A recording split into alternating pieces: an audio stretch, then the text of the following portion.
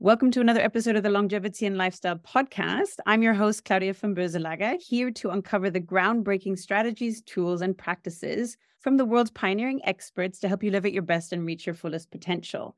If you want to get top tips, strategies, tools, and insights, sign up for my weekly newsletter by going to llinsider.com. Today's guest is Max Gotzler. Max is a professional lifestyle biohacker, passionate about achieving flow state, and a former competitive basketball athlete in the US NCAA, which is the highest college basketball league in the US. Max studied psychology, economics, and finance, and is the author of 2 biohacking books, Optimize Yourself and The Daily Biohacker. Max is also the founder of Flowgrade, where he offers biohacking courses and products, as well as an active blogger and podcaster on the Flowgrade show. Max, such a pleasure to have you on today. Thank you for coming on. Thank you, Claudia. It's great to be here. Thanks for the invitation. And also, you didn't butcher my name, which is very rare for an English speaker. However, I know that you're excellent in German, and that's why it shouldn't be a surprise, I guess. I definitely make my grammatical errors, but life is about learning, right? So excited to dig in today. Max, I'd love to start with your passion for flow state. So can you explain for my audience, what is flow state, and what was your journey like that made you focus on this and find this area so fascinating?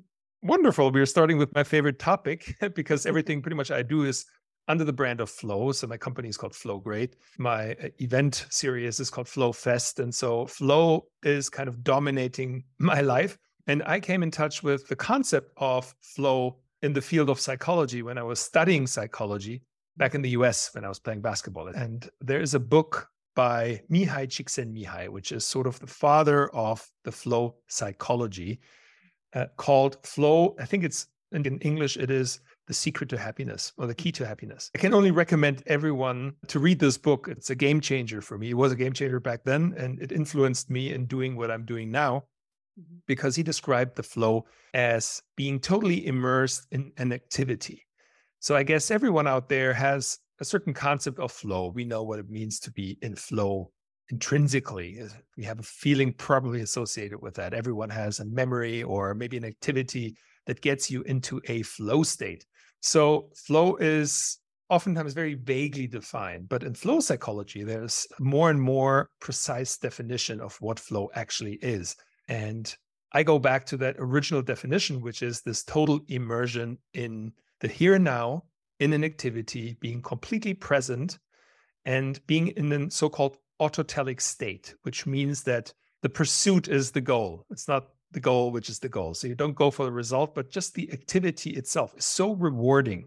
Just think about the last time you were maybe skiing down the mountain and, it just felt that you were mending with time and space into the mountain and everything feels at once and time speeds up or slows down. You sometimes have this freeze frame effect and you wake up almost from like a dreamlike state afterwards and you feel elated and flushed with endorphins and dopamine and it feels great. This is what flow feels like. And then there's a lot of science out there showing and literature that being in a flow state actually leads to not only peak performance, but also to a higher level of satisfaction, of quality of life, better relationships, job satisfaction, and health. And so for me, when I found out that there's so much science already out there describing the flow state as sort of that key to a happy and high-performing life, for me, it became that key for my business, for what I do in my professional life, also to help people, to empower people, to increase their quality of life, to achieve peak performance, to realize their dreams. Because when you set the foundation, when you have these basics in place and you feel great in your body and your mind, and you work with your limiting beliefs and you're setting the right goals and you question yourself, you define your why and so on, this all leads to a higher probability of entering flow. And so what I do with biohacking and all these tools and techniques and methods is pretty much just setting people up to enter into more frequent flow states. And that way they'll have more satisfaction, they'll be healthier, they'll be happier. And that's why, flow is so important for me. And I hope I didn't go overboard with my definition right here, but maybe to summarize, it just means to be completely immersed in an activity, to be in the here and now, and to be happy about doing what you're doing. I love that. And thank you for sharing in such a clear way. I'm so impressed that you can pronounce. Is he Hungarian? I can't pronounce his name.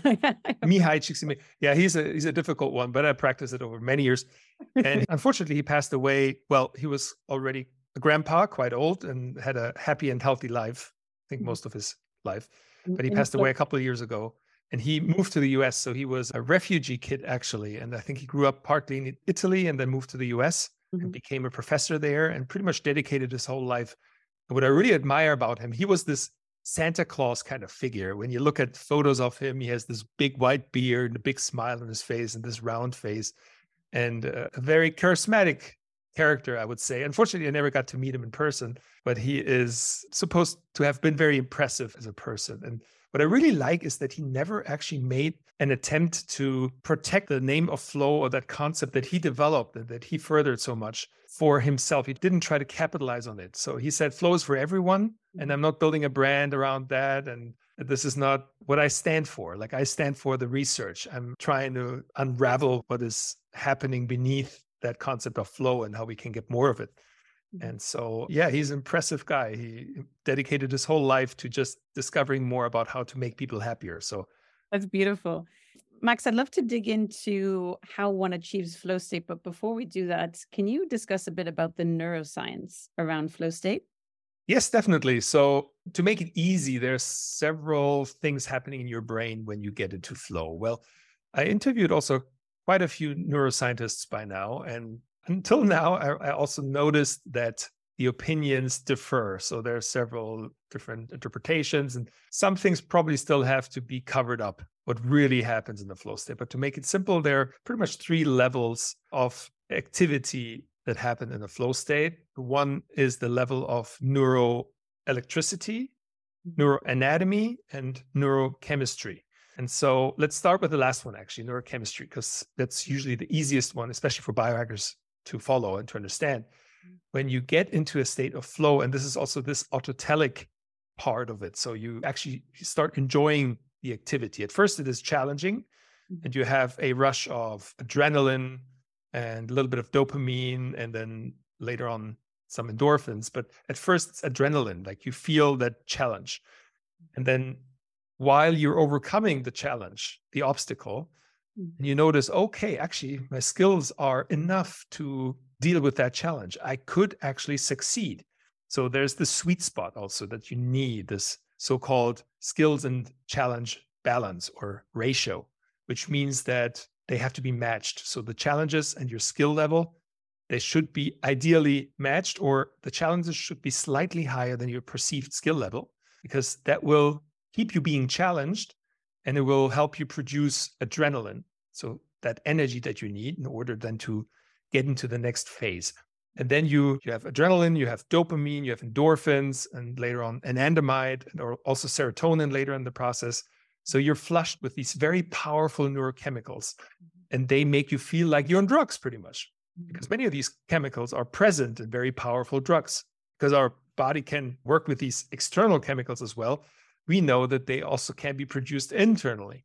And so the flow state has this ability of flushing you with these very powerful neurochemicals. So you're neurochemically already in a heightened state. And then what also happens, the next one I want to go to is the neuroelectrical state. So you can actually observe people getting into a flow state by putting some electrodes on their brain, on their head, and then measuring the activity of the brain waves. So there are different brain waves. I just want to go through them very quickly. So the one we probably have right now, Claudia, is the beta wave. It's a fairly fast wave, and it's also then divided up into three different speeds. There's the fast beta wave, and then the medium, the slow one. And then when the brain waves become slower, they enter into the alpha state. And then when you start meditating, they become even slower. And then you're in the theta state. And then the slowest one is the delta state, which happens, for example, in deep sleep. And flow happens usually in an alpha state, sometimes even a little bit of theta. So it doesn't mean that there's only the alpha wave. So it's the predominant brain wave when you're in the flow state. There's also something called the alpha theta training, which I would also refer to as a flow training. And what I have done, I was in a laboratory for a week and was measuring my brain waves and then figuring out how I could get easier and quicker using neurofeedback, so sounds actually, to help me identify, oh, now I'm in a flow state. Was that And at the 40 Years of Zen, or where did you do that? yeah, actually, it was the original one, which is the Biocybernaut, which kind of then was iterated into 40 Years of Zen. But it was the same founder, Dr. James Hart, who came up with the whole concept. And he came to one of our events. He's also half German. And he has German roots, and he has a laboratory here in Bavaria, and came to our event, and then he offered me to do the training. Then I looked at the price list because it's very expensive. It's crazy. I think it starts at like 20,000 euros. And then I said, oh, it's a bit out of my price range right now. And he's like, you know what? I had a great time at your event. Let's just, you come in and you see how you like it, and maybe can work together. And then he invited me to do the week-long training. And it was amazing. It was really amazing. You're 13 hours in that space, not in the chamber, but then for several hours every day, you are in this neurofeedback chamber. And it really is very, almost out of this world. It seems very strange because there's no clocks, there's no time in this space. So he only has one clock on the wall, which says now. So there are no fingers. Have you done 40 Years of Zen? I haven't done 40 Years of Zen. I've done the Silva method, which is the alpha sound training, but I'm curious to hear how that's set up. So please continue. Yeah, no, it's the Silva method is also fantastic. So Biocybernaut works that you go in, and it's almost a combination of neurofeedback training and psychotherapy. So you sit down with your instructor. In that case, it was Dr. James Hart, the founder, and he's a very impressive individual. And he knows also what questions to ask. And then you go in, and at first you have your head measured by his assistant, Miguel, super nice guy. And then he measures your head, and he's like, Miguel, come here, and then measure Max's head. And then, you put the electrodes at the different lobes, temporal lobes and occipital lobes, and different parts of your brain to measure the activity locally at all of these spaces. And that already is quite an experience at first to have that done. And then you get plugged into the wall, into the chamber. And at first you do baseline tests. So at first, it's not really the training. It's just you measure your brain waves with your eyes closed, with your eyes open. And then you do almost like a lie detector like test where the computer asks you, there's one screen of you, there's just a computer in a room pretty much. And there are these heavy, I think, iron doors. So nothing comes in, and you sit alone in this room. It's completely dark. And it's also, have you seen that movie Eternal Sunshine of the Spotless Mind with Jim Carrey? Oh, I haven't, but it sounds, I can imagine. Like, it's kind of like that, because there is a doctor's office in the movie where you have these printers running, and it seems almost old fashioned, but they do these super futuristic procedures where they erase his memories from his ex-girlfriend in the movie. And it kind of reminded me a little bit of that movie, being in the Biocybernaut Institute, because you have the printers running, they print out your brainwaves, and then there are the pages piling up. And then you sit there. Yeah, at first you get some instructions by this very old, I think it's a CD player actually that plays. And by the way, the young generation, CDs are these round things that we used to use to listen to music. And then you hear some crack, almost like you listen to some very old records. And then the voice of Dr. Hart comes up and instructs you, and it's like, welcome to the Alpha 1 training. Now you will do the baseline test, and so on, and goes on. And it's already, that is kind of fascinating. And for me, as a storyteller myself, I love these things. And then you get these questions that ask you about your emotional state also. Like, do you feel happy? Do you feel sad? Do you feel aggressive? Do you feel disappointed? And then at first you just answer yes or no. And then later on, it's like from 1 to 4, like how much do you feel? Like very little or a lot. And later on, he actually confronts you with the results. And it turns out that oftentimes the program detects certain emotions based on your brainwaves, but you don't feel them. And then he is very good at identifying, okay, Max, the program said you feel vexed. And you said that you don't feel vexed. So can you explain that to me? And then I said, no, I don't feel vexed. And he's like, well, the program is very accurate. And with a probability of 90%, it would say that you do feel. And then at some point, I noticed later on, I got almost a little bit like aggressive towards him. It's like, no, like stop asking me this question. I don't feel vexed. He's like, aha, we found something. Let's dig in. And then I realized, okay, how smart. Like he was good at like trying to figure out which emotions were present. And this played a part later on in the program where Then you work a lot with forgiveness and certain meditation techniques in order to kind of let go of these traumas, of these injuries on an emotional level from your past. And it's quite interesting. It's fascinating what you find out in that program. But at first, so back to the baseline test. So you do the baseline tests, and after you have them done and you kind of know where your ranges are, then you practice. And then you're in the chamber. And at first, you just close your eyes and you meditate and you hear over 5 speakers your brainwaves. You pretty much hear them make some sort of concert. So there are different instruments even tied to the different lobes, different parts of your brain. And then, for example, when you have a high activity in your frontal lobes and you hear the speakers in front of you very loudly, and then that very strong occipital alpha waves. And here's different kinds of training. I did the alpha training, alpha wave, which is associated with the flow state. And so alpha is associated with good feelings, with being in love, with daydreaming, with having emotions such as gratitude or acceptance. So it's associated with positive emotions. And whenever I had them, then I heard the music become louder. And that was fascinating. But the moment you realize, oh, it's becoming louder, it becomes again less loud. So you have to play with it, because whenever your ego kind of switches in and you almost feel like, oh, cool, I'm on the right track, then that doesn't work, because it's an egoless state as well. The flow state is, and the alpha state. A question on that. Could you interpret it that you jump into the prefrontal cortex when you try to sort of analyze it? Is that what's happening versus the more surrendering and just being? Could you correlate those two? Exactly, because what you just mentioned, this is a perfect bridge now to mention the third part. So we were just talking about the neuroelectrical part. So remember the neurochemistry, the neuroelectricity, and now the neuroanatomy. So what also happens in the flow state is that the prefrontal cortex, the activity in the prefrontal cortex shuts down or shifts its attention to certain spots maybe. But there's a concept called transient hyperfrontality, which just means transient is for a certain period of time. And hypo means less, and frontality refers to the activity in the prefrontal cortex. In the flow state, you have less activity in parts of your prefrontal cortex that are associated with thinking about yourself, your ego, your self-perception, wondering how your hair looks today, what other people think of you. So all of this is shutting down in a flow state. And by the way, Claudia, I found that out over the course of my studies. It makes complete sense to me, because what the brain is doing when you are challenged and when you get into a flow state and you enjoy it so much, the brain gets the signal that it is pretty much pulling all of the energy from unnecessary parts and putting it into the activity.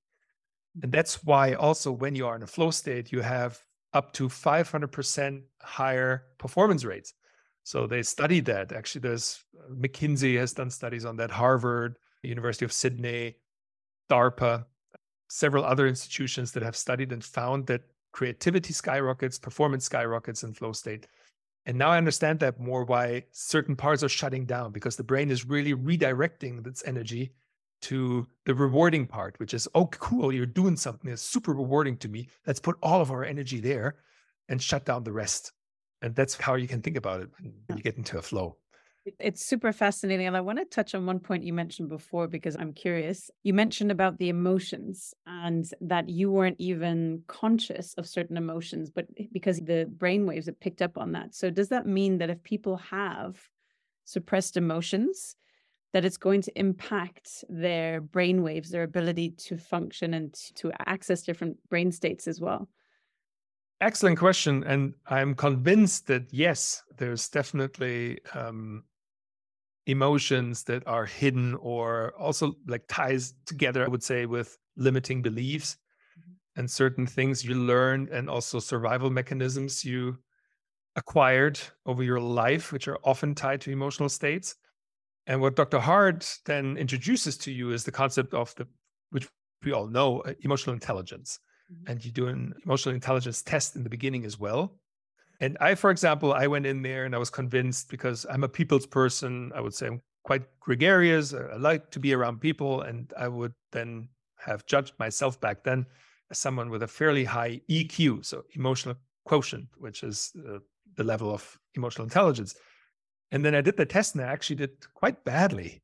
what I understood then, it's not necessarily about detecting emotion in other people, because what emotional intelligence mostly refers to is the ability to detect your own emotions and the ability to manage your own emotions.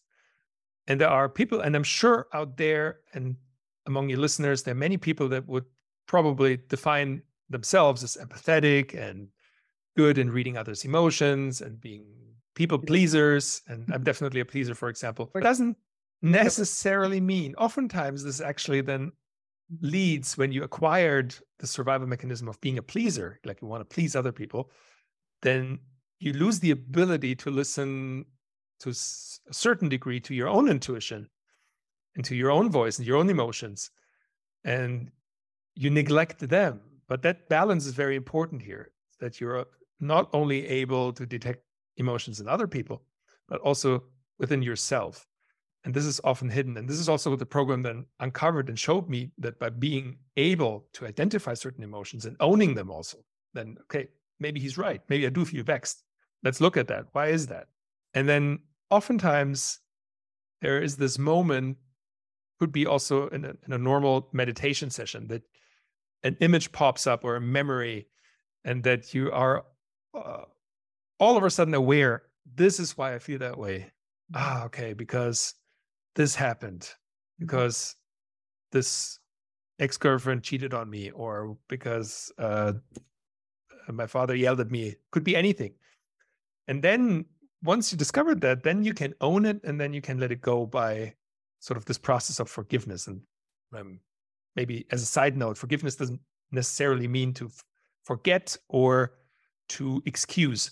It just means to let the emotional baggage go and to then be freer on an emotional level.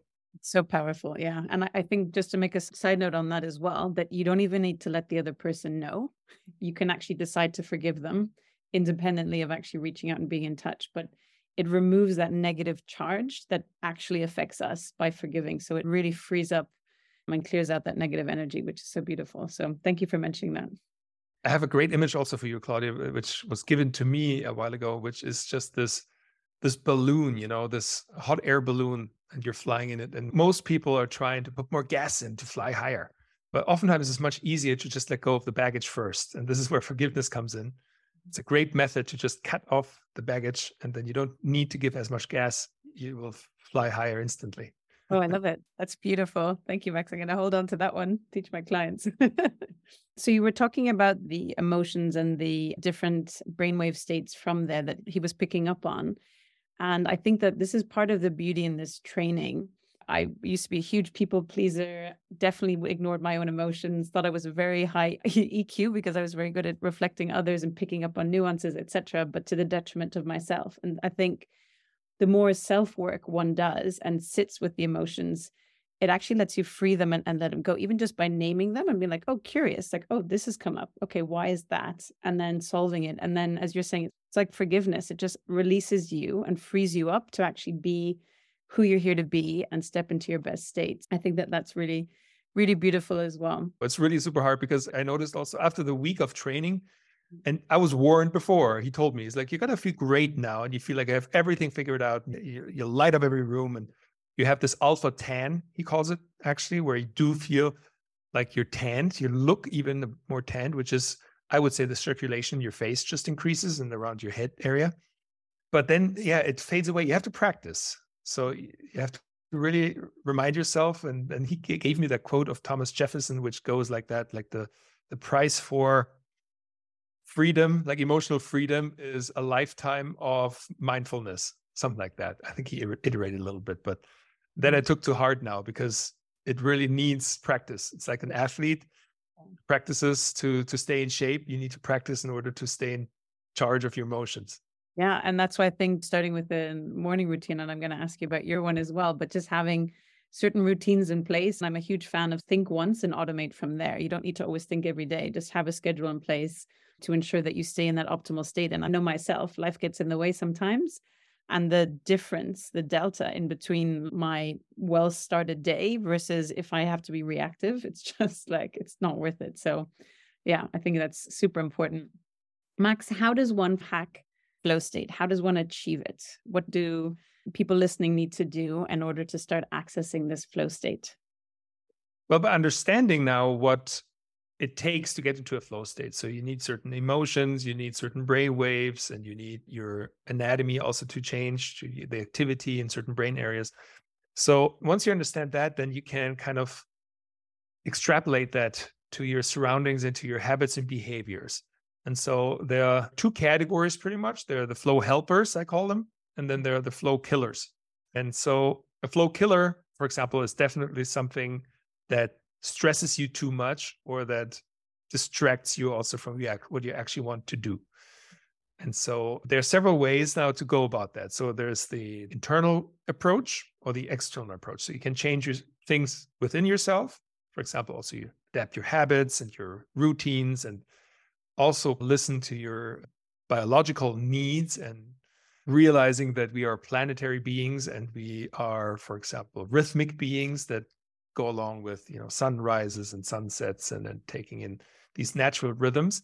So going with them is a great flow trigger. And actually to have a very simple concept for people to follow how to hack the flow state. For me, that's one thing I always say to my clients and on my podcast and everything. And it goes like this, is super simple, but it's routines lead to rhythm.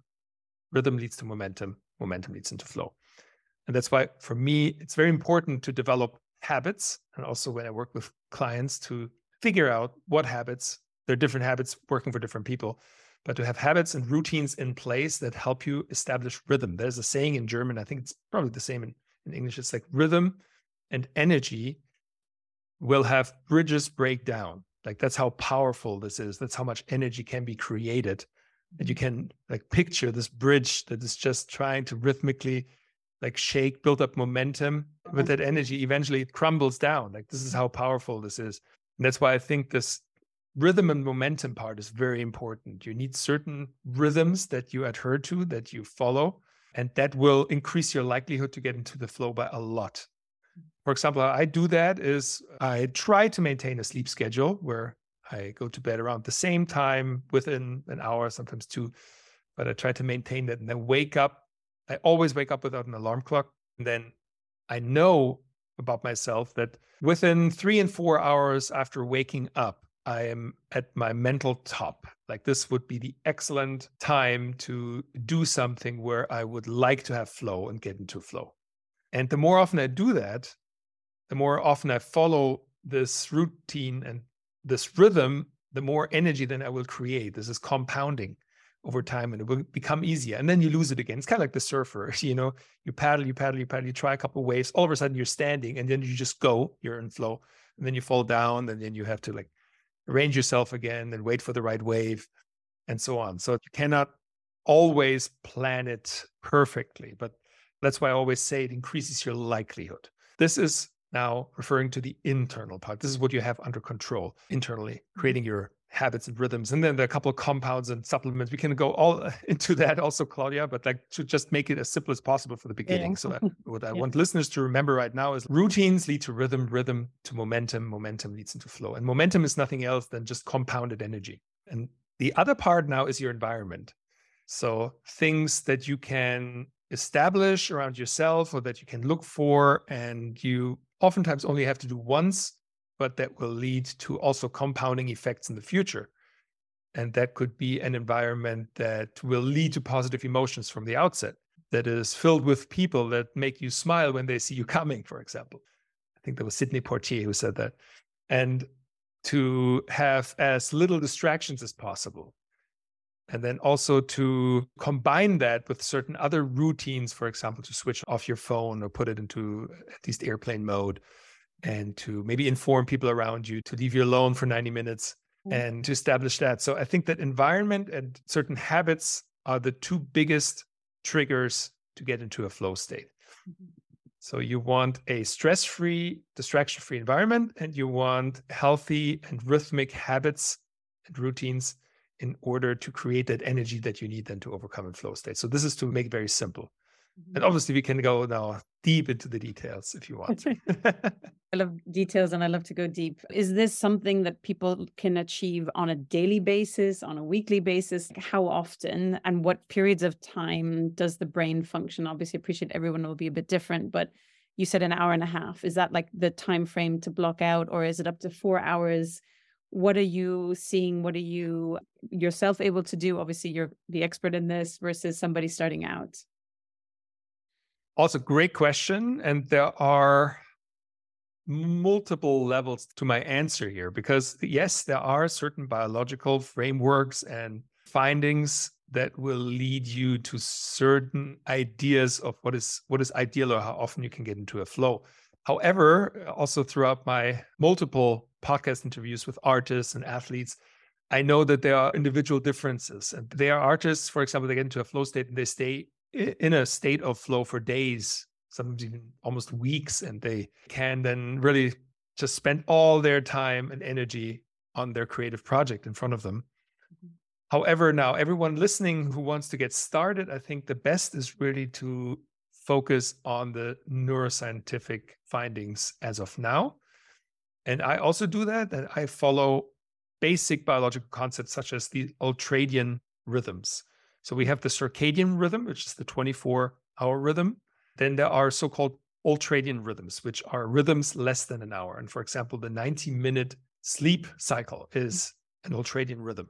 However, more than just during sleep, where we go through like the different sleep stages within 90 minutes, there's also the so-called basic rest and activity cycle, which is pretty much the same thing.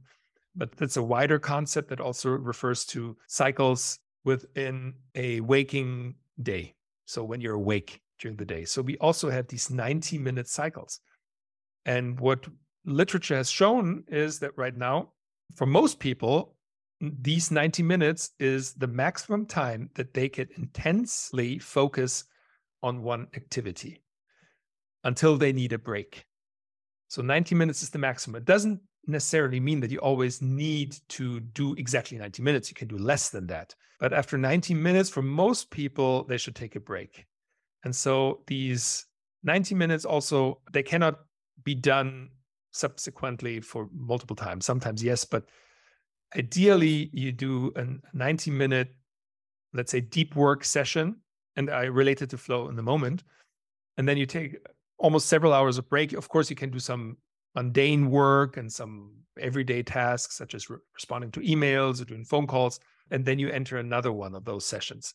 And so the maximum number I have found that people are able to do in a day is 270 minutes of this intense mental work. That's already a lot. Most people don't even get 90 minutes. So this is what you can then use sort of as your baseline or your rule of thumb to identify the ideal time you spend in flow. So if you get 90 minutes already, that's good. That's a lot. And you can prepare yourself. And the cool thing is, Claudia, is that these 90 minutes, they don't start at a particular time, but you can decide when you want to start with that. So whenever you start to focus, and for example, you sit down, you take a couple of deep breaths, you set the intention, and you eliminate distractions, and you visually focus. This is also, by the way, a great flow trigger because visual focus leads to mental focus. So what happens is that your pupils, you just narrow them a little bit and you focus on a particular salient point, either in your work or even, I have a little flow helper. I thought I have it around here, but it's like a little piggy. and I have it. And sometimes I just really visually focus on that for about 1 to 2 minutes. And that already helps the body produce a little bit of adrenaline, dopamine, and acetylcholine, which are 3 compounds that you need to get into a focused state. And then focus leads to flow. There's one thing that flow researchers always say is flow follows focus. So you need to be focused on something. And the focus then will lead to certain processes in the body to release certain neuromodulators and compounds, and that will help you get into the state. And then the 90 minutes start. Okay, just a quick question on that. So you're focusing on something that's not specifically your work. So you were saying your little piggy would to get into the state, and then you would start your work. Is that correct? Yes, okay. You can translate that actually. So you can focus on something non-related to your work, produce neurochemicals that you need, and then go back or go to your work and then focus. And then it takes usually like falling asleep. For example, when you're really tired and then you fall asleep. So let's say the foundation is prepared and you're ready to start working. And the other example would be ready to fall asleep. Then you need in between 6 to 12 minutes, let's say, usually to fall asleep. And this is almost the exact time that you also need to get into a deeper focused state. So you start to concentrate. You might start with like an easy task of your project, or you write something down, or you make a game plan and so on. And then usually after 6 to 11 minutes, that's what works for me, like around this time period, then you feel you become more focused. And it's almost like non-conscious then by that time. You only notice that you were in flow later on, by the way. Are you dropping into an alpha brainwave state? That's it. You drop in. And then when you're uninterrupted, you go, like I can go even longer than 90 minutes, I realized, like when you really let me go. And there's a great quote by Rick Rubin. He wrote this fantastic book that just came out. In that, there's a quote. It's called The Creative Act. The book, by the way, I recommend it to everyone. It's really great because I think it addresses the creative artist in all of us. And he has a quote where it's, when you flow, then go. So then don't necessarily stop yourself, which is, I would say, coming from an artist, probably possible in the creative world when you're an artist, when you're a musician. But when you're an office worker or you work on a business concept, then maybe it makes sense to time yourself, because you might not be able to then skip a meeting later on. You might have to, still adhere to your time schedule. So I would say the 90 minutes is a good point to maybe reflect a little bit and see, okay, cool. Now I've done the 90 minutes, take a break, and then maybe come back to the project or do something else. But for me, that's a really good setup already. When you plan for that, these 90 minutes, they pretty much are just basic biology. So these are ultradian rhythms, and they're scientifically proven. And so these 90 minutes are just not some vague concept that someone invented. So they actually go back to science. And that's what I like about it. What are factors people need to make sure that are in place to optimize for flow state? To make it simple, for me, there are 4 important factors. And for thousands of years, people have actually looked at these 4. And for me to be in place, for your body to have the ability to generate that energy, that power, because flow in the end is energy, directed, focused energy, which flows and which adjusts and which is dynamic and lively. And it's great. But these 4 almost elements in everyone's life, I think you can look at. And these refer to, I always start with mindset. So you need to be clear what you're doing. There are also a lot of people out there that use, let's say, substances or even some sort of stimulation to get them into a flow state, but then they don't use it actually to create something valuable in their lives or to increase their quality of life. But there's one story, a friend of mine experimented with a smart drug called modafinil. I'm sure you heard of it. It's a compound. It's fairly well studied, and some biohackers also use it in order to get some work done. But I had one friend, and he was taking this in order to prepare for an exam for university. But because he was not focused enough, or he didn't set the intention up front, he took the thing and in the end ended up studying the coordinates of oil tankers, like big ships, like something super random that had nothing to do with what he wanted to study. And for the whole night, and he's like, oh, Max, I woke up like in the morning and I thought, what have spent like 4 or 5 hours just studying these coordinates.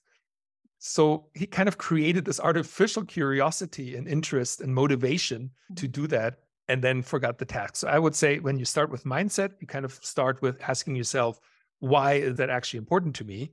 What is an ideal outcome?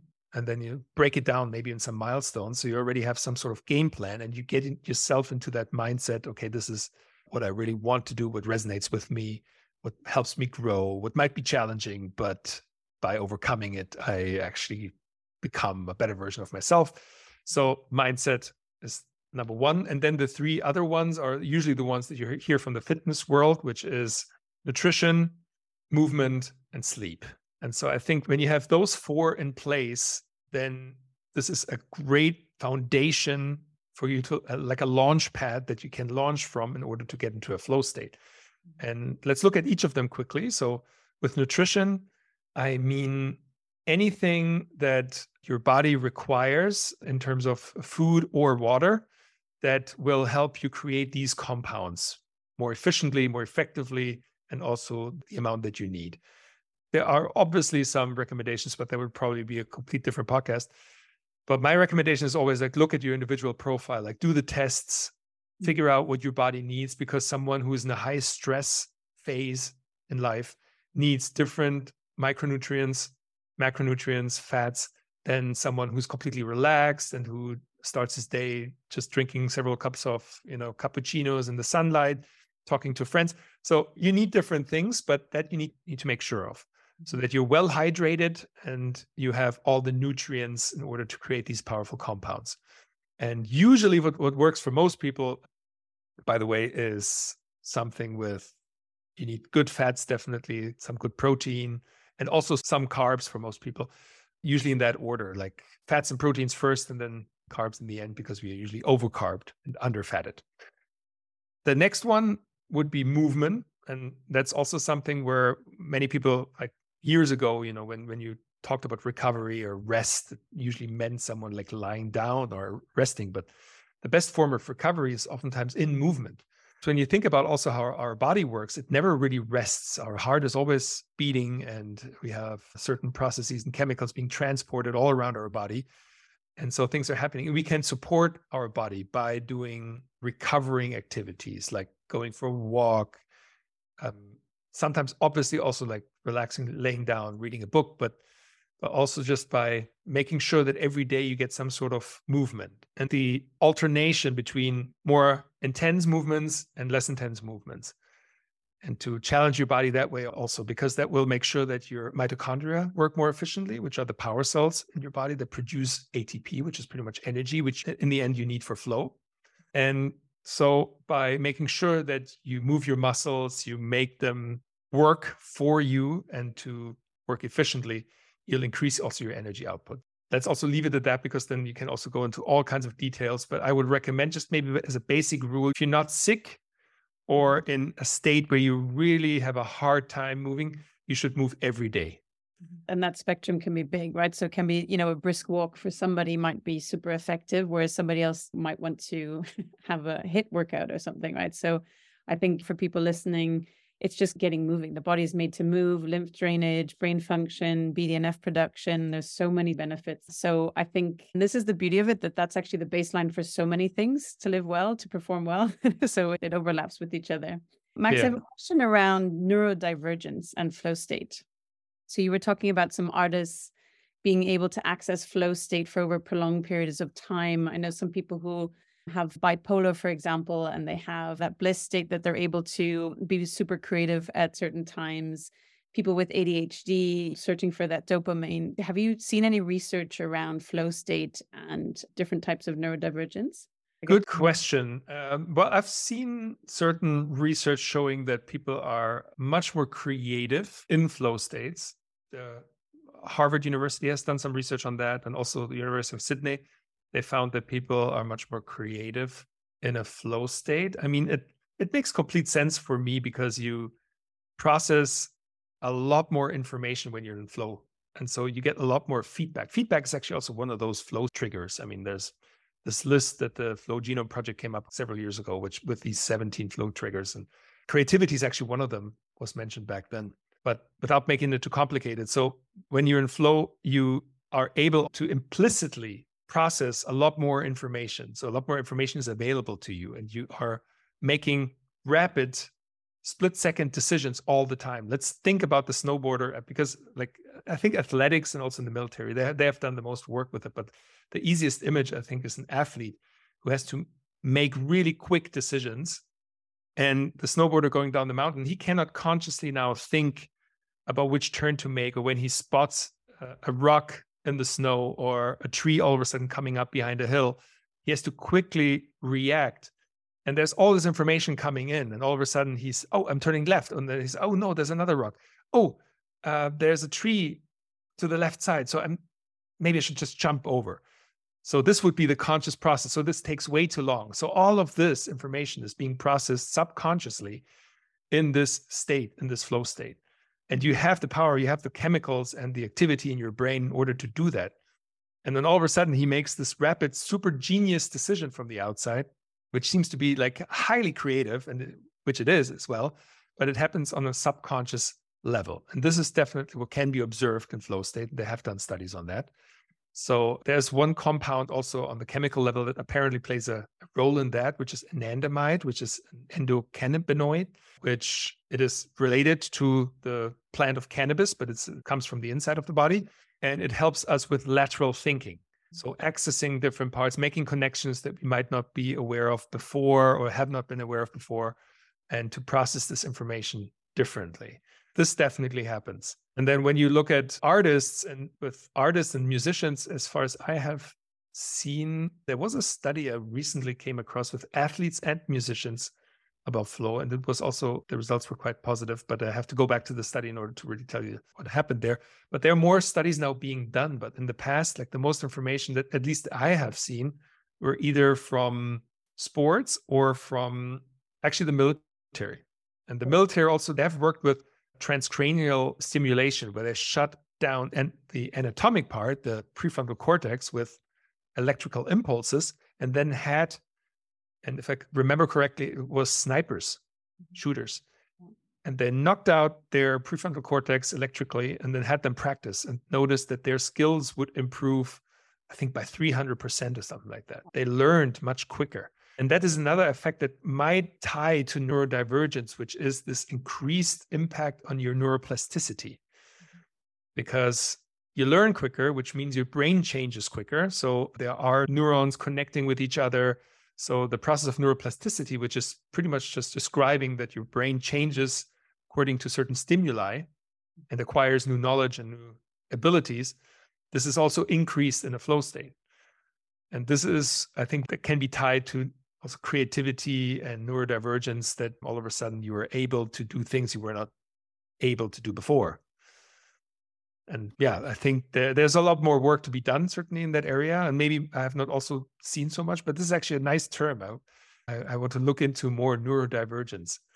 I've been uncovering it more and more. My daughter was recently diagnosed with some traits of ASC, autism spectrum condition, and ADHD. And looking into it more, it's actually phenomenal how many people have certain traits of it without even knowing. So one of the experts I spoke to said a researcher came to her and said that 70% of the workplace will have some sort of neurodivergence. And so we're all trying to squeeze into being neurotypical, whereas that's actually a minority. And I thought that was super, super interesting. It's just about embracing it and being like, okay, what are the different superpowers that we have, and focusing on getting better at our strengths versus trying to improve our weaknesses, right? And so that was just to understand if flow state is possible, A, for certain types of neurodivergence, but B, if there's an impact or an even stronger benefit of flow states for neurodivergent people. But again, this is probably a new research field that hasn't been done. I could imagine that they probably have an easier time getting into these states, and therefore they probably might have more benefits. But I don't necessarily would think that they would have greater benefits from a single episode of flow than maybe another person. If it's deep enough, they might have just an easier time getting into these very deep flow states. And by the way, because I recently also came across a study that there was a smaller sample, but they noticed that the number of kids diagnosed with autism is increasing significantly.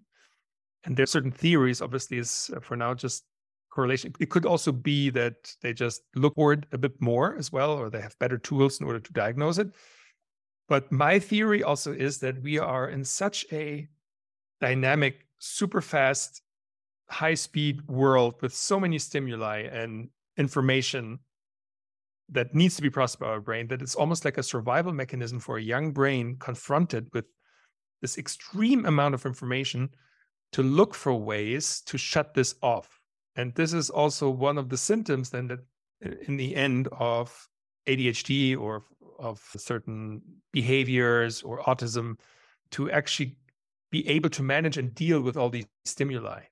And this is my personal theory. It's not based on any science, but that when I saw this study, I thought it actually makes sense, because we need tools, we need methods and techniques in order to deal with this. I certainly do, but I'm an adult and I have the ability to look at things and learn and acquire these things. And my body will also tell me, because I grew up in a different world, and I'm sure you too, where we needed to dial into a modem in order to access the internet. And now it's all around us. And I do think that we do see a change in the development of young brains because of the world we live in. I definitely think there is a correlation as well. I also think exposure to things like pesticides, to stress factors. I think stress levels are obviously much higher as well. So even like with a pregnant mother, let's say, that would, I think, also impact the children. But they do say genetics obviously plays a role too, which means that it's actually multi-generational. But that would go more to people didn't understand, didn't pick up on it. There wasn't as much awareness, but also expectation for certain performance levels. I think that those have gone up even in schools. I mean, my kids are pretty young, and like what they're expected to know and to do. I mean, my 6-year-old has to be able to read chapter books at this stage. It's like, it's a bit. That's why it's such an exciting field, and that's why it's so great. Maybe at this point, thank you also for your work, Claudia, because I think it's so important what our field does, and to give people tools and techniques and methods and ideas and the newest scientific findings in order to deal with this crazy world, because it's not getting any slower. It's not like, okay, we have to just get through next year and then it will be calming down. It's just speeding up more and more. I think mental health is just exploding. I mean, obviously all the research points in that direction. And I remember my father, like even growing up back in the day, he used to travel a lot for work to South America. He would say that, once upon a time, you'd make a phone call that you may or may not reach the person. You'd write a letter and say, okay, I'm confirming in like 3 weeks' time, we're going to have a letter, right? In your office in Rio de Janeiro at 11:30 in the morning. And then you get a letter reply confirming it. And then you book a ticket and you go. I mean, nowadays, I feel like most people would have a panic attack thinking like, are they really going to be there? Like, how am I going to get in touch with them, etc. How much more relaxing the world was, and then if you showed up and they weren't there, well, then, hey, you could take the day off and enjoy being in Rio, right? But times have changed. And I think like one is that self-care, and then two is the filter mechanism. I mean, I pretty much avoid the news. I filter in a few things at times, but there's different triggers for different people, that it's just having that awareness and then setting up those filters to not get fed into the system of being bombarded in all directions with information overload, and really taking care of yourself as well. And on that note, I want to touch on biohacking, Max. You're into biohacking, and I love what you said at the beginning, that in part it's to support accessing flow state, right? So what are some of your favorite biohacks that you do to optimize your life and your health? Wow. Yeah, there are quite a few I've tried out, obviously. And for me, by the way, biohacks oftentimes are corrective measures to make living in an unnatural world more natural again. For example, I'm a big fan of the blue blocker at night when I have to be in an environment with artificial lights, which is a pair of glasses that filters out blue wavelength light. And that way allows your body to produce more of your falling asleep hormone, which is melatonin. And for me, that's a perfect example for a biohack, because it's something that actually makes you live more naturally in an unnatural environment. So you block out something artificial in order to be in a natural environment. So this is one of my all-time greats. I would say I always like to have a blue blocker around. And I really notice also when I sit in front of the TV after a long work day, and I almost feel like my mind is being taken for a walk by some sort of series, and the more stupid, the better. But then when I have my blue blockers on, I become tired super quickly. The blue light, even from the TV or the screen, is not affecting me so much. And then I have a good night of sleep even after that. You have a favorite brand or favorite one to share? We love specifics. Yeah, there's a German company now, and he actually studied in London. So they have an English website up. He started the company as a bilingual company. It's called Lichtblock. They make really stylish blue blockers, and he's really done his homework. They have supported us for one of our past events, a fairly young company, but a young bunch of super motivated guys that are eager to enter the space. And what they also do, and I really like that, they have these magnets. These are red lights. With the package, you also get these like little magnets you can just tape on your wall, for example, in your bathroom. And they're made of plastic. They're super simple, and you can put them pretty much everywhere around the bathroom. And they have motion detection. So pretty much when you want to go to the bathroom, you can just go, and then these little red lights turn on and show you the way. And they specifically look for wavelengths that won't wake you up, that don't get your cortisol up. So this is a super easy and cheap way. They're also super cheap, by the way, to adjust to the light during the night, so you don't have to put on the big lights. I mean, we biohackers, oftentimes we already care for that. But if someone's out there and you don't want to go to the bathroom and you put on the headlamp and then to stress yourself out with the bright blue wavelength light, then this would be a great option. but they mostly do blue blockers. This is just one of their side. I'm going to try those red lights. I like the fact that they're portable and helpful to have in a place like a bathroom, or even like, in the evening time shutting down, because obviously around my desk and things like that, I make sure everything is in yellow light, but there's a bathroom light that's very bright. So we put candles on, but with my kids sometimes having a bath, it's not the most effective. So I think I'm going to try this red light thing. So thank you for that tip. You're welcome. So the blue light, what else are some of your favorite biohacks? In general, I would say light. By the way, Claudia, I always have this concept where people ask me, I said, I always try to, that helps me actually go through the different biohacks to think about the elements. So fire, I think about the sun. So also light. And the sun is also a wonderful biohack. I know people think, okay, well, going out into the sun, people have done that for thousands of years. Most cultures had gods which refer to the sun, or the sun was a god. But for good reason, because you can really think of the sun almost like a god, because it sends us information every day, very powerful information that will help us maintain our hormonal rhythms. And again, rhythms, very important. So I make it a habit for me to really get sunlight as much as possible. Also, when I feel down, when I work, sometimes I do have to work inside for the whole day, but then I notice I'm not in a good mood. I don't know. Feel like I'm being productive, but I don't feel like it. And the easiest way for me is just to go outside. And ideally, I have my favorite lake here around outside of Munich, and not many people know about it. That's why I never share where it is. But I go there, take off my shoes, and then get some just natural light. Doesn't have to be direct sunlight, but that's a wonderful one. And then also when I think about fire, I think about the sauna. I'm a big fan of sauna. I actually have a red light sauna here on my terrace. I use it quite often. I would say probably 4 or 5 times a week, even, like either in my gym, or actually this morning, I was already got a workout in, then I did like a short sauna session. I like that a lot. There's a lot of literature out there around the health benefits and longevity about sauna. So sauna is great. And also the newer version, which is more energy efficient, is the red light or the infrared sauna, which is not really comparable to the Finnish sauna. It's a very different kind of heat, but the heat comes from the infrared rays and goes inside of your body. And what I've heard, I haven't seen any signs on that, but is that the amount of toxins in your sweat is higher after an infrared sauna session than in a Finnish sauna. The reason for that is because these infrared light rays, they go like deeper into the tissue and then press out the toxins from the inside. Also, the benefit is you're not sweating. For people who haven't tried it before, some people suffer from a Finnish sauna, the heat, and the nose starts burning, etc. And you don't have that same temperature effect in the red light. Do you have a favorite brand? I like Clearlight. Clearlight is my go-to because also they have low EMFs, electromagnetic fields around the sauna, and they've tested that. And I haven't tried many of the others because Clearlight was one of our long-term partners already for our first events. And then when they brought a sauna to Flowfest, they actually then gave me a sauna sort of as our package. And ever since then, I'm using the sauna, but it's been outside on my terrace. Like I live in this little penthouse here, and it's outside, and it's been there, I think, for the last 5 years, and it's working as well as on day one.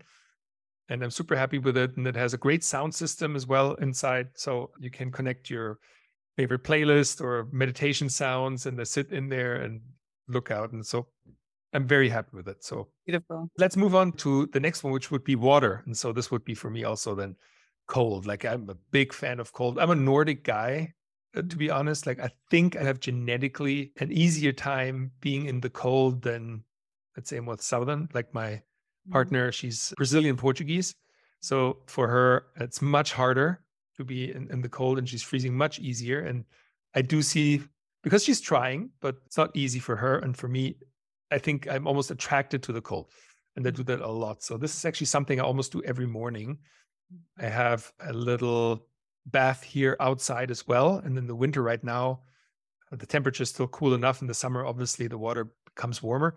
But also, I'm based in Munich, and Munich has the so-called Eisbach, icy river or icy stream. And it's even in the summer super cold. Like it gets maybe 12 degrees Celsius, something like that. So it's quite cold. And I almost, I'd say not every day, but like every second day I go down there, even in the winter, and I take a cold bath. And there's also more and more science coming out that is wonderful. I mean, in Germany, we actually have a history with cold bathing. So 200 years ago, there was Vater Kneipp, This was a famous pastor. Back then, he was one of the most famous Germans in the world. And this is almost like a Hollywood story. At the age of 27, became diagnosed with tuberculosis. And then somehow found a book which was telling him about water therapy. And then he started treating himself with jumping into a cold river. And all of a sudden, he became better. And then he became, part of the church. He was a priest. And then the cholera started. And he was known as sort of the cholera chaplain because he started under the protection of the church, because back then already the pharma industry didn't like it at all. All the pharmacies. He was even in court defending himself because they thought he was doing some nonsense work. But he was treating people with cold water therapy, and they became better. And the story goes on that even the Pope back then, which was one of the most powerful figures in the whole world, invited him secretly to bathe him because he heard about him. And this character was almost like the Wim Hof 200 years ago. I think, and the trend comes and goes. And right now, again, we are in the cold water therapy trend. And what I really like about our scene is that more and more studies are coming out how beneficial it actually is. And what it does, just to give you an idea, is and this is science-based, so it raises your mood, it increases your level of adrenaline over longer periods of time, up to several hours. It increases your level of dopamine, so motivation, over several hours. It strengthens your immune system. It produces so-called brown adipose tissue, which is the metabolically active fat. It gets rid of annoying white fat. It actually transforms it. So there's so many different benefits to cold therapy. And so it is a biohack, even though it's also one of those that is super old. And one person actually accused me once. He said, you take old wine and you put it through like new barrels or something like that. What? And I said, yeah, but sometimes you need to replace the bottle. Exactly. Or to spice it up a bit as well. What's your cold exposure protocol? What do you like to do? So ideally, I really listen to my body. Sometimes I time myself, but I think I have a fairly good idea. The interesting thing is, because of the dopamine reaction, your perception of time actually slows down. So you think that I'm in here already for several minutes, and then you look and it's only been 30 seconds. And I sometimes test that. So I have the time running. I don't set a timer. And then I try to guess how much time has passed. And I try to stay in. I mean, the benefits start after already 20 seconds in cold water. And what is cold, by the way, I always say everything less than 15 degrees Celsius is cold. But, the colder, the less time you need in the bath. So let's say if it's really cold, almost freezing, and almost there's some ice on top, then I'd say 20 seconds is already pretty good. Then up to 3 minutes longer, I don't think is very beneficial, to be honest. Some people like to stay in longer. And if you have time, if you have nothing to do, but what happens to me is actually I then shut down. It might have some positive effect on my immune system or even my metabolism and my fat burning. But I notice I'm not as mentally productive anymore if I stay in too long. So for me, the sweet spot is around 1.5 minutes, between a minute and 3 minutes. And then, according also to a protocol that is out there, it's based on some sort of study, 11 minutes per week is apparently a very good time to aim at. So let's say you go into less cold water for like 3 minutes the first day, and then 2 minutes the next day, and then 1 minute the next day, and then repeat that all over again. You come up to maybe, let's say, around 11 minutes. That's a pretty good time to be in the cold over the period of a week. And then what I do, and this is actually something I have from Andrew Huberman's podcast, and I like that a lot, and I'm trying this. It's called counting walls, and it's a method. Have you heard about that? Mm-hmm. It's pretty cool. So how he describes it, I do it exactly the same. So you go into the cold, and then you have the first reaction, like, I want to get out. Like you're hyperventilating and your pupils dilate, and you feel like, oh no, this is too cold. And this is the first wall. And so you try to break through the first wall. And this is the first one. So you count the first wall, and then you stay in until the next one comes, the next impulse. Okay, now it's been too much. I have to go out. And then this is the second wall. And then, for example, when you hit the third wall, then you go out. And this is called the counting walls approach. So you set a goal. You can, for example, say, I'm aiming for 2 walls today, or 3 or 4. I wouldn't do more than 4 or 5, but I'd say that's a pretty good way of subjectively challenging yourself with the cold. And then also to feeling into your body, like, okay, is it really too much? Okay, now it feels like let's go a bit longer. And then you just, take a bit more seconds, and you will notice that your body all of a sudden produces again a bit more adrenaline, and then all of a sudden you can take it, and it's not as bad anymore. So you get through these walls. Mhm. Just one word of warning: just have one person watch you, please. I do it by myself, but I'm a practiced ice bather and practitioner and biohacker. But when you do that for yourself, like, don't please count like 5 walls and have no one watching you, because it can then be dangerous. I think definite word of caution, word of warning, especially if you're going so cold that there's ice in there as well, for sure. And for any consolidation for your girlfriend, I used to suffer the cold. I'm more tropical. I don't really sweat much. I don't feel heat. I love heat, right? And thanks to cold water therapy and cold water exposure, I don't feel the cold anymore. And it was really miraculous when I was standing with some other people like, oh, it's so cold. And I was like, really? I was like, no, it's not. And then I realized like, hey, I'm cured. Takes a bit of practice, but after a bit of time, you just don't feel cold as well, which is hugely beneficial. Obviously, circulation improves as well. So I will let her know that for sure. yeah, there isn't light at the end of the tunnel. Before we finish up today, Max, I'd love if you could share a bit more about Flowgrade, what you're doing, and your events that you have as well with my audience. I'd love to. Thank you for the opportunity. Well, right now we're mostly active in the German-speaking world, I have to say. So Germany, Austria, Switzerland. We do now our events, particularly that target a more international audience. So we do have speakers from different countries, and we've started that already a couple of years ago, but it becomes more and more international. So what I do with Flowgrade is, as you mentioned, my brand. And under that roof, sort of have several projects going. So it actually started as a diagnostic company, but we don't do that anymore. We did send home diagnostics in the beginning, but that was already 10 years ago. I am getting old. But then we iterated to functional. Growing younger, Max, or growing younger. Growing younger. I like that. Definitely in the right business for that, especially I'm on the right podcast for that. And so we iterated a little bit to functional nutrition. We still do that today. We have a little shop. We sell lab tested products, mostly actually nutrition, like coffee, golden milk. We have coconut oil and like different products around that range. Olive oil, actually a really good one. And that was the concept. But by now, Flowgrade is much more a transformation business. So we are offering online courses around sleep, around stress reduction or stress management. I have one program I'm really excited about. We started this year. It's called FlowX, which is a peak performance biohacking training. And this one actually exists in German and English.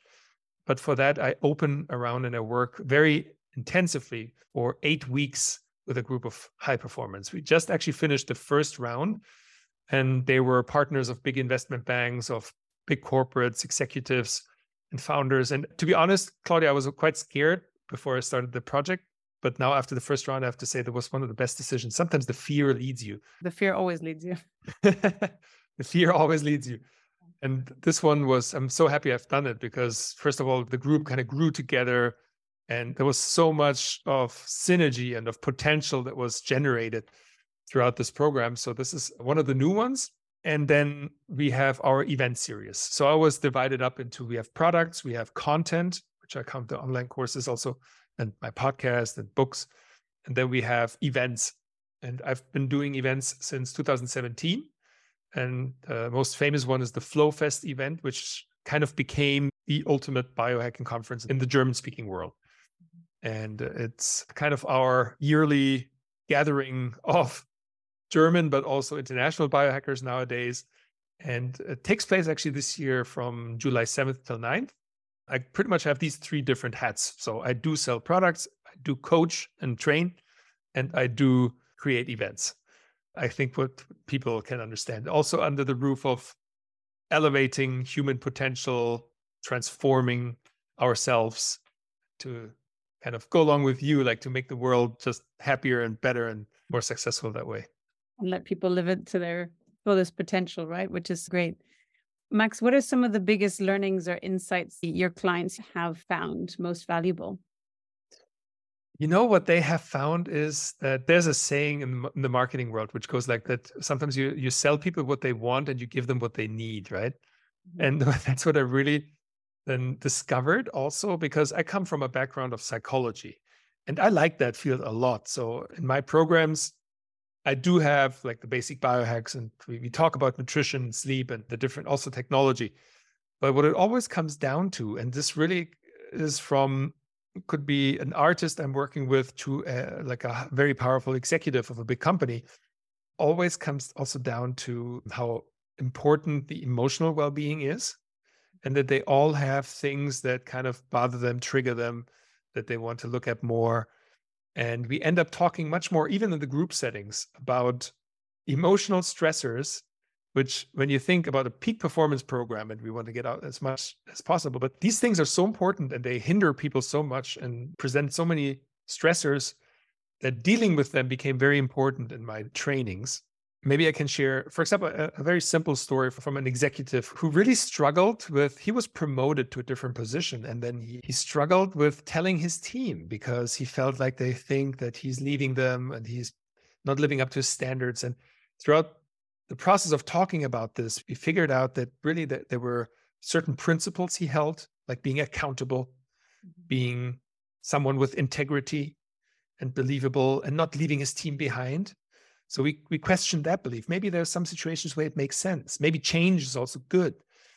And so he reframed his mindset and his limiting beliefs in that way.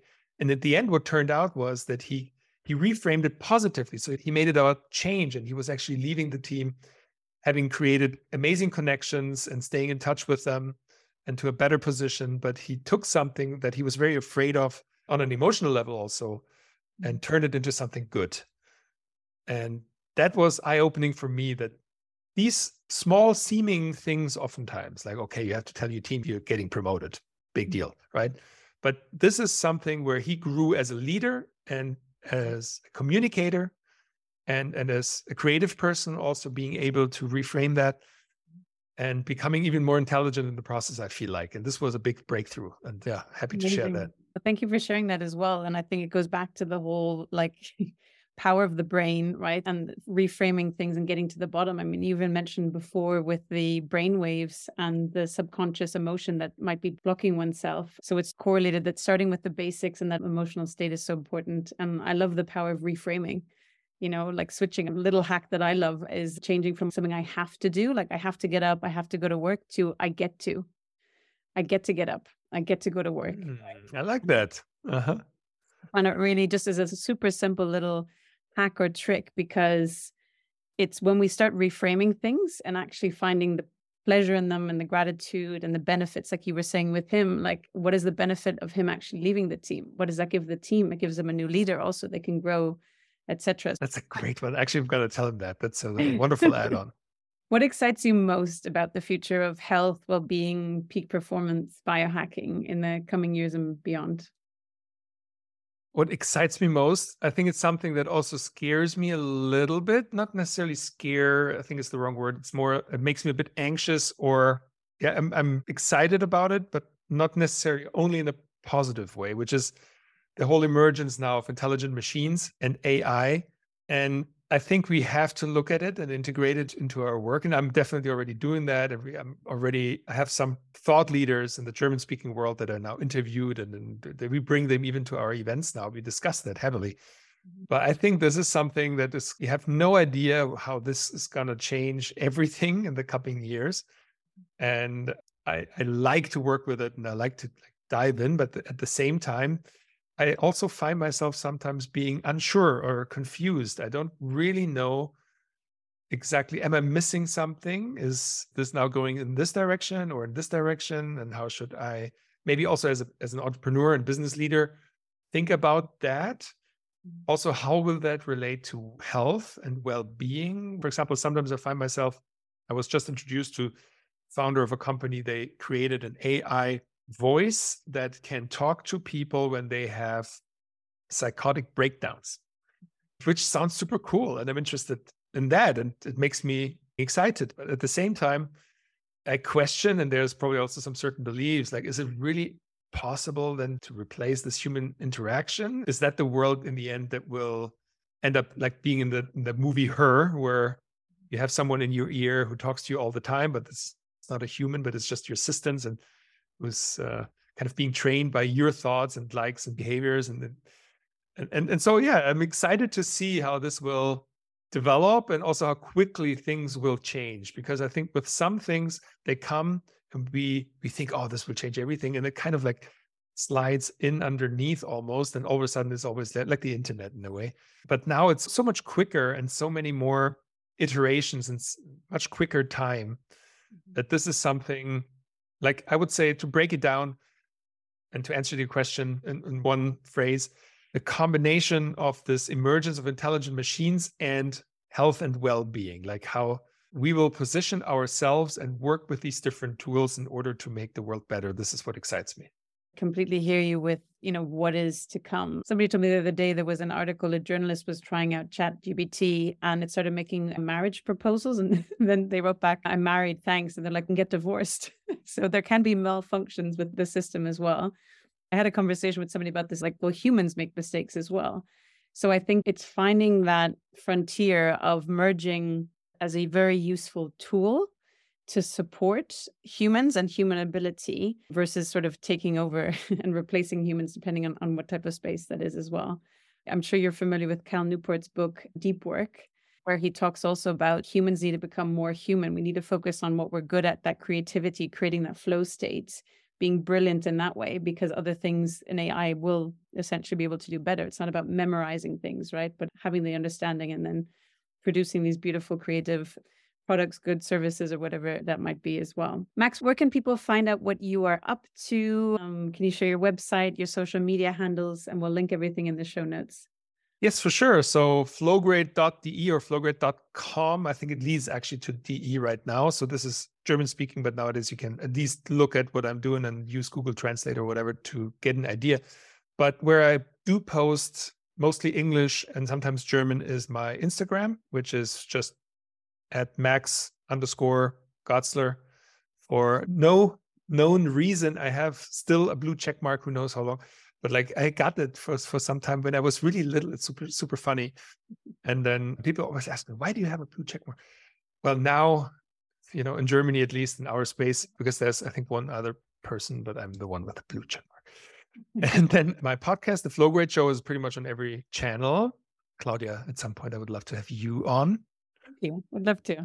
Because I do have German guests. I do have English guests, though, and from all over the world. And I've been doing podcasting ever since, I think, 2015. My first ever guest was actually Dave Asprey. Wow. It was in the early days. And so that you can find. And flowfest.de is where you find more about our event series if you would like to come. And I would say even I want to end with that, because this is actually the best touch point. If you want to maybe come to Germany, just make a trip to Munich and discover Bavarian landscapes and nature and have just a grand weekend with us in a beautiful city in the Bavarian capital around crazy people that love to ice bath and do all kinds of light therapies and injections of different compounds and whatever, and come play. And Claudia, obviously, as well, I would like to invite you as well to come over. And this is always a lot of fun. Like, this is really, Flowfest is somehow special for me. And I always think, if, let's say I might get married one day, if my marriage is just half as good as Flowfest, I'm already very happy. I wouldn't compare apples and oranges, Max. I mean, yeah, I know. Well, my girlfriend would right now, she would not like what I just said, but between us and the rest of the podcast listening community. So don't worry. Amazing, Max. Do you have any parting message, recommendation, any advice for my audience? I do. I have one thing that I always like to say. It's actually, I'm paraphrasing something that I've learned actually from Dr. James Hart, which is the concept of engaged indifference. And it's a story that goes back to Buddhist philosophy. And it goes like that, and I want to say that to you and to all of the listeners, like, go and get up every morning and try to make the world a better place and put as much effort in as you can and believe in yourself and be ambitious and get into flow and change your life and the lives of the people around you for the better. And then go to bed at night laughing at the fact that you didn't succeed another time. And this is the concept of engaged difference. Just don't take it too seriously. Like, try your best, but that's the best you can do. And then take it with a bit of humor. that's what I would like to tell Beautiful. people. So be engaged, but different. And find the humor in things as well, because humor is the best medicine, right? So with that, I will say goodbye. Thank you so much, Max, for coming on today, sharing all your amazing insights. It's been such a pleasure to have you on. Thank you, Claudia. And thanks to everyone listening. Go for flow. Hi, everyone. This is Claudia again. Before you take off, would you like to get a short email from me with some short but sweet fun tips, tricks, and updates on all things longevity and lifestyle? This could be cool products that I've discovered, interesting posts or articles I've read, and other fun and helpful things around longevity and lifestyle I've found for you. It's a very short piece of inspiration for you a few times a month. So if you want to receive it, check it out by going to longevity-and-lifestyle.com. That's longevity-and-lifestyle.com, and leave your email to sign up for the next one.